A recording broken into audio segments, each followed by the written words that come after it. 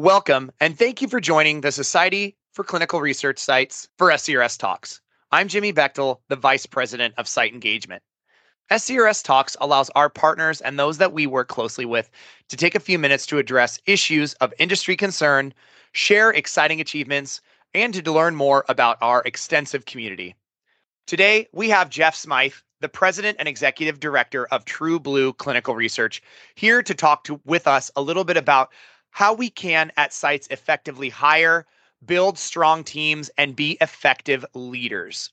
Jeff, it's great to have you with us today. Excited to learn a little bit more about this topic for our site members. If you wouldn't mind, I'd love to learn a little bit about you and your background. Thank you, Jimmy. I started my career in medical imaging about 30 years ago. I worked in a hospital for about 25 years in leadership positions. I actually fell into research like a lot of other people do. Back in 2011, I started working at More Clinical Research. That is our former company name. So I've been in leadership for a very long time, managed people for a very long time, have been in research now for about 12 years. And I just fully understand everything there is to do with hiring and creating a work culture and the importance of having a phenomenal work culture and what it brings to a company. Well, thanks, Jeff. Again, really excited to talk about that culture and being an inspiring leader from someone who's been in the industry for so long in a variety of different capacities. It's always great to hear from those experiences. Well, this is a really timely subject, I think, because there's a lot of fluidity and turnover in our industry right now. Research sites and industry organizations are pivoting and being nimble when it comes to hiring and looking at different personality versus some of the skills or experience that the old adage goes about what you can train for versus what you can't train for. So what are your thoughts on this trend in the industry right now? I think this is so relevant right now because just like you said, there's so much fluidity. There are companies that are laying off. There are companies that are right sizing after COVID. There are companies that are continuing to grow. There are shifts in every industry across all sectors.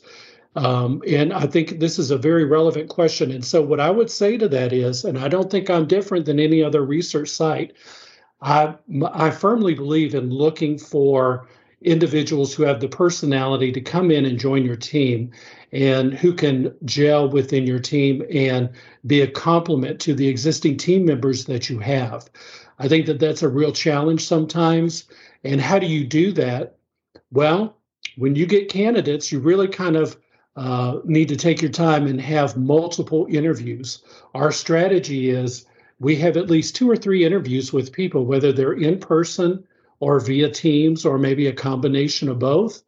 But we want as many people meeting the candidates as possible. We want as much feedback because we need to know if this person is going to be the right fit for our organization.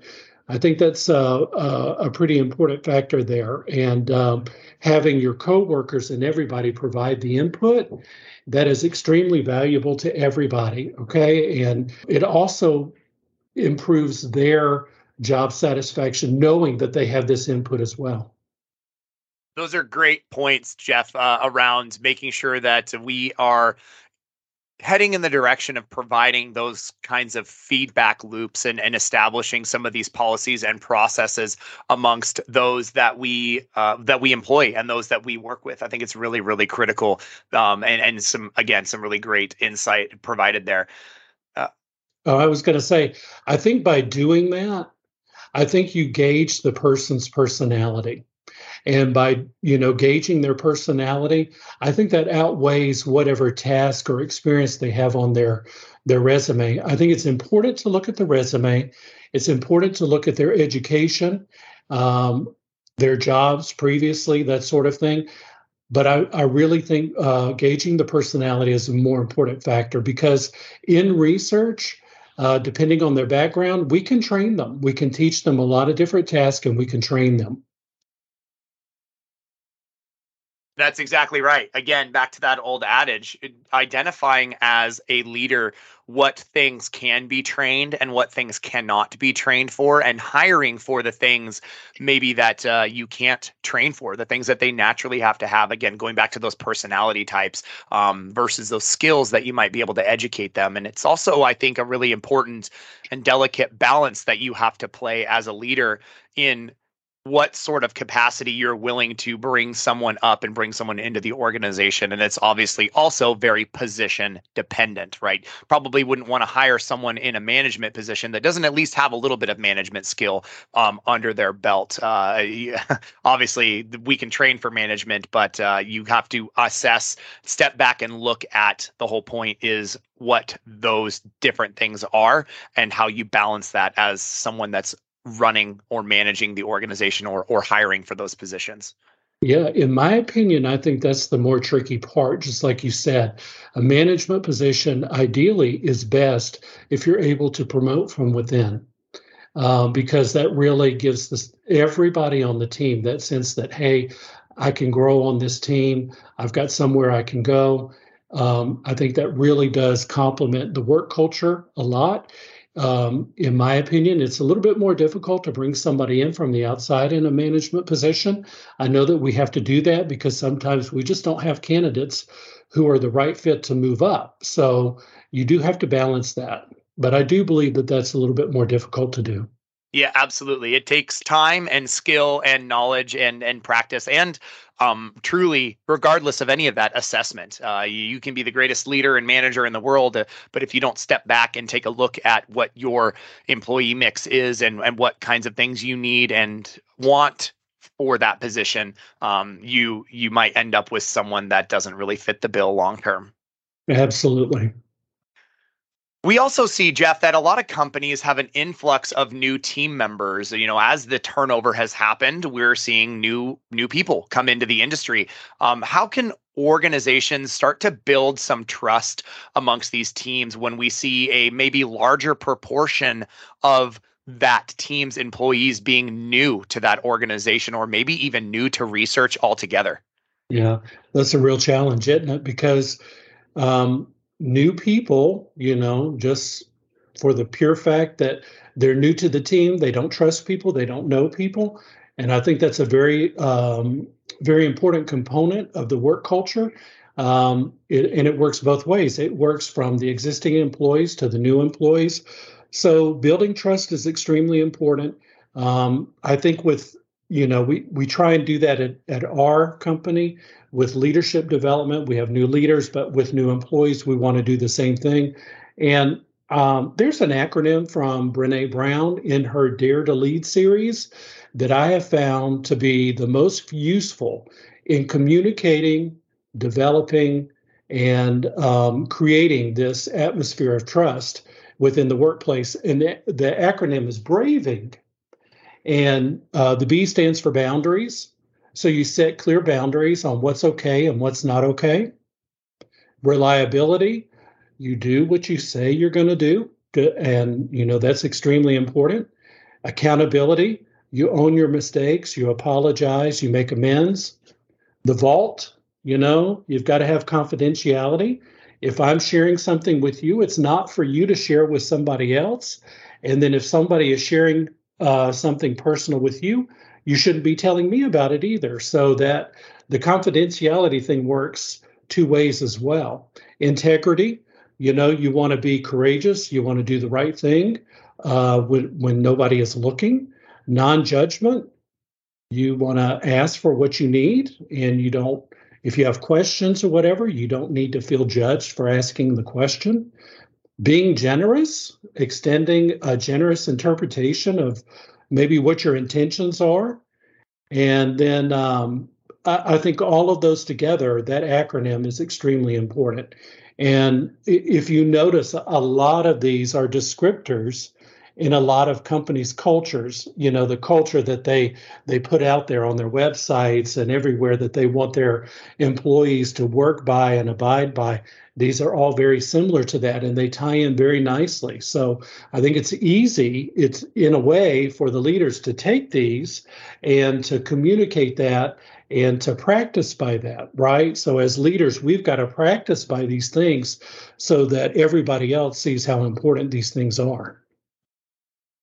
Absolutely, Jeff. Thank you. That acronym, I think, is a really clear and defined takeaway for a lot of our learners here. So I hope, if you haven't, rewind and listen to that again so that you can take all those things down, because I do think that a lot of those are really valuable actions and traits that we should consider when we're embarking on this process Mhm. as leaders. So a great insight into how we can be effective hiring managers and leaders within our organization. So that's a really good way for us to then take that practice and build trust out of it and instill trust. I think there's a lot of really good things, and even some that I don't always think about. When you think about building trust and building teams, some of those things come to mind for a lot of people, but some of them don't always come to top of mind. So those I That's right. think I think make the best tips Well, for listeners. So thank you. that's true. And if you think about it, there's so many remote working employees that I think that is another caveat to this whole discussion. How do you do that when everybody's working remotely on a team? And so when you think about that, you think about how you communicate and how you work together. You have to use the tools that you have, like Teams or Zoom or whatever, and you have to build your relationships that way.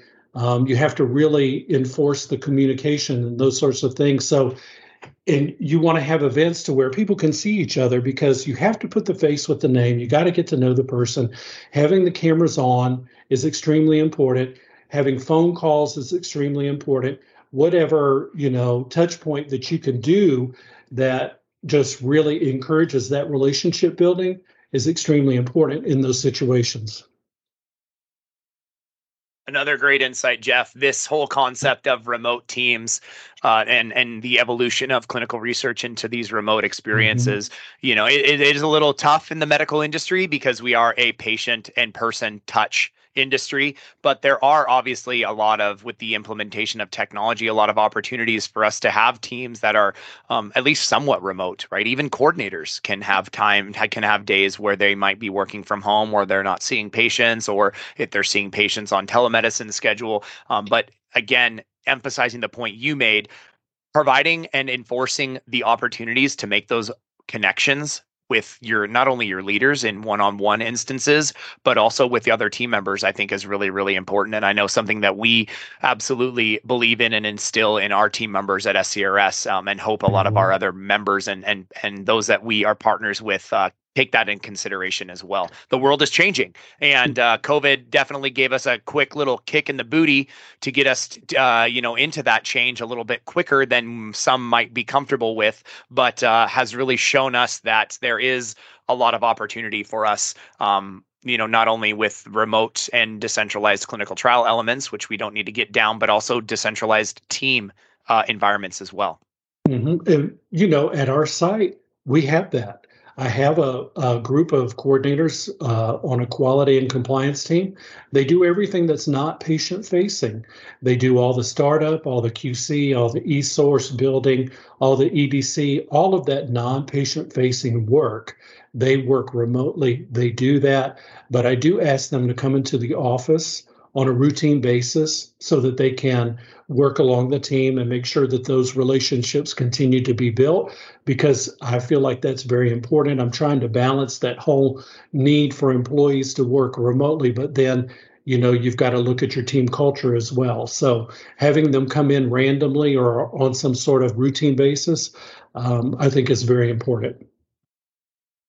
That's great, Jeff, and a good insight. I hope that a lot of our listeners can take that and bring it back to their organizations. Find ways to enable remote working. If you're struggling in particular with finding staff or finding ways for people to come in, that can be a door opener and definitely a possibility for, particularly, I would argue, younger, millennial and younger staff, millennial and Gen Z staff to be able to come into your site. We're constantly talking about finding and hiring young, new talent with fresh perspectives and broadening our clinical research employee pool. That's a really great way to do it because a lot of the individuals in those generations might be drawing the line in the sand with their ability to come into the office in traditional settings, or you might be able to broaden at least your geographic reach, maybe into the neighboring city or the neighboring community, to be able to expand your job pool search to facilitate bringing people in that might not need to come into the office every day, every week, or even every month, and just do it at, like you said, random or scheduled times. That's a whole nother conversation between the generation gaps that we have, right? Because I mean, we talk about this all the time. It's the difference in the generations and the work. It could be work ethic, it could be the way that they view work, it could be what they expect out of work. So I think that's another conversation that could be had that we're all kind of struggling with right now. Absolutely. Another hour-long conversation, I'm sure, around Yeah. how we address generational gaps and just approaches to work. Mhm. Because we're definitely seeing some of the older senior leadership generations with a more traditional mindset for what a work environment looks like. And again, back to the Mhm. point that I made previously, I would obviously, Jeff, you're an exception to that rule, given that you fully embraced a remote work environment in a lot of ways. But then the younger generation, pulling in the opposite direction and really striving for remote work opportunities. So it is an interesting dynamic that we're seeing. And I would argue again that the COVID pandemic has, I guess we, for lack of better term, hold those two groups in even stronger opposites because I think we see the senior leader generation really starting to require and request that some of their team members start to come back into the office a little bit more frequently. Yet the younger generation pulling in the opposite direction and saying, no, if you're going to make me do that, I might look somewhere else for employment. Well, and if you think about it, what really was the catalyst from the pandemic was the fact that it moved our industry more in the technology direction, in the electronic source, e-reg, that sort of thing that has enabled the sites to do that. So at the site level, these employees know that. They know that we can do that, so we should be able to allow that, right? So that's the big thing there because our industry was so paper driven, and I think the catalyst during the pandemic was it pushing us toward a more electronic solution. That's right. I couldn't agree more, Jeff. I couldn't agree more. Thank you for those insights. I want to talk a little bit about company culture and how in our industry and for our specifically research sites, how is that important and what does that look like when in the again context of a clinical research site? I think it's important. I mean, it's important in research, it's important in every company because every company has goals, they have strategies, they have things that they're working on. You can't get there, you can't meet your goals, you can't do any of that unless you've got a really good team underneath you that is helping drive all of those initiatives, drive those goals, drive those strategies. So I think leadership development at the site level is extremely important, no matter the size of your site.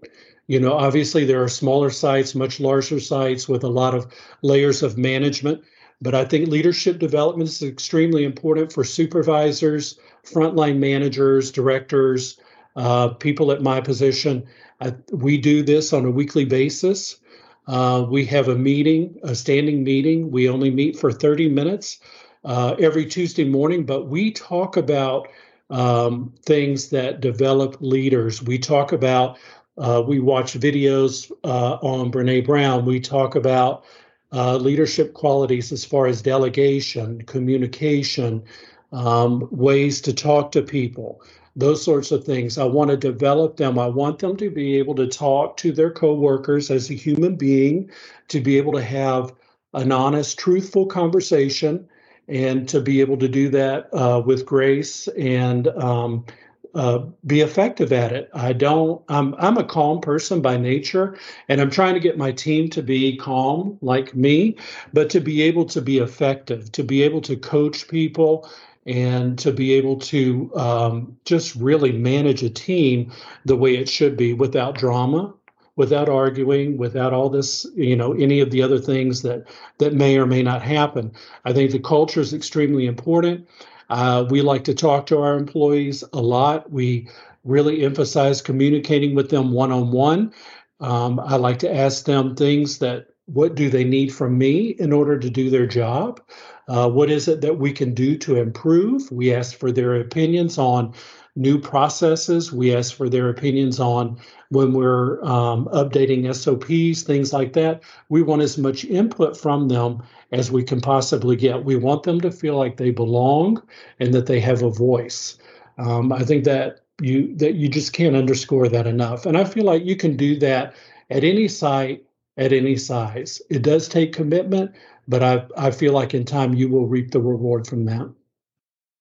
I couldn't agree more, Jeff. That's definitely the approach that a lot of us at SCRS take with our leadership style and trying to make sure that our employees feel heard and understood.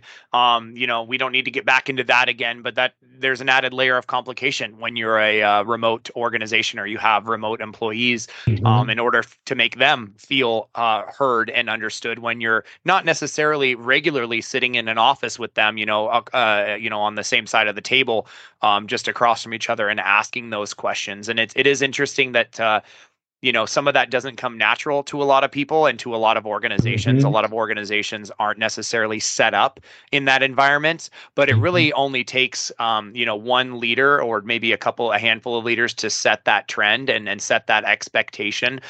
Because to me, that's foundational in doing leadership right and running a correct organization. And I think it's a really, really good reminder and an important approach to for our listeners to take back, try to understand, do I do this and how do I do this at my organization? And if I have room for improvement in this space, what does that need to look like? And restructuring maybe how you manage and run your teams and team meetings and one-on-ones to facilitate some of that drama free, I think is important, but individualized and truly caring discussion for team members. I think that's a great cultural insight for a lot of organizations. Right. My advice would be if you're not doing it, just start out slow, look for some inspiration, get your team together, and then just simply start talking about it. That's right. That is a great first step to be able to do some of those things and instill that culture within your organization. And it's like you said, it's foundational, but it's also the investment that you have to make. If you want your company to be successful, you've got to make these investments. Couldn't agree more. That's exactly right. You have to find the availability to do those kinds of practices and employ those kinds of practices into your organization. Jeff, we're getting to wrap up here. We just have a few minutes left for our time here, but I wanted to end on a question around the impact about having strong leadership teams at research sites and what that impact might be, and what are some of the ways then to develop strong leaders within our organizations. I think you touched on a few concepts here and a few things, tips and Mhm. best practices for those aspiring or current leaders to bring into their organizations in their leadership styles. But talk a little bit about the impact and maybe some other ways that we can develop some strong leaders. I think the impact is huge. Our industry is based on timelines. Everything is a goal and a timeline, right? You've got timelines once you get a contract, or once you get startup documents, or when you need your first patient in, or what the enrollment goal is, or the enrollment timeline. All of those are huge within our industry. And at the site level, we're all pushing to make those, because what that means is that translates into our success, that translates into that sponsor coming back to us for another study. So I know that a lot of us, we really place an extremely a large amount of importance on those metrics. So you've got to have a strong leadership team if you're going to be successful in that way. So in order to get that done, I mean, there are a few things that your leaders need to be comfortable with doing, and they've got to understand the job. They've got to understand these timelines, your goals of your company, your strategy. They've got to buy into that, and they've got to be able to communicate that to the others. They've got to be able to delegate those things so that everything gets done. They've got to be able to share, understand, and be responsible to make sure all these things are happening. In research, we have so many pieces of the puzzle, and a lot of these are going on in tandem, and you may have different groups working on one study, but their involvement is in different things, or different responsibilities. So it's important that there is communication among your team to know exactly what everybody's working on, sharing the information, and then just making sure that all of this is happening, whether it's enrollment or data collection or data entry, whatever, invoicing, collection, whatever. So the communication among the team is important. Your leaders need to be able to do that. Delegating, keeping people on task, that's another important factor. And just maintaining the culture within your teams, making sure that you're having those one-on-one conversations with your team members, making sure that all the sponsor demands are being met and that you're meeting with them on a routine basis to make sure that you're not dropping the ball on any of this stuff. So it's a lot to juggle, but I think communication is really the key here for a successful research site. That's great, Jeff.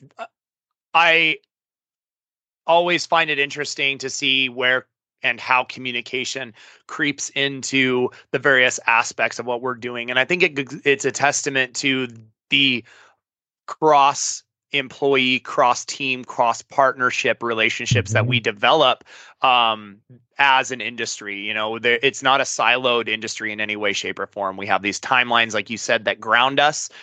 We have a mission, we have milestones that we need to meet as an organization and as a partnership with our sponsor and CRO constituency group, but it's all founded in communication and relationships. So I think that's a really great place for us to end our conversation here on that sentiment. I hope that all the listeners were able to gain some new insights, some new tricks, maybe some new things to bring back to their organizations and to think about as we continue to develop our teams and bring in new team members and see so much change when it comes to workforce in our industry. So thank you for sharing all of those valuable insights and those tips, best practices with the SCRS community. Thank you, Jimmy, for having me. I've really enjoyed it. I just feel strongly that this is something that research sites, we need to continue to talk about. We need to continue to share information, create new ideas, new strategies, those sorts of things, so that, we can work collectively in making sure that we're all as strong as we can be. Absolutely, Jeff. I couldn't agree more. And again, thank you for being with us today. All right. Thank you, Jimmy. For everyone that's listening, make sure you register for upcoming summits being held throughout our year by visiting the summit page on our website, myscrs.org. While you're on our website, be sure to also check out some of the other SCRS publications that we've made for our community in the publications section of that same page. We appreciate your participation and listening to today's program and look forward to having you join us for more great content coming out soon. Thanks again for listening.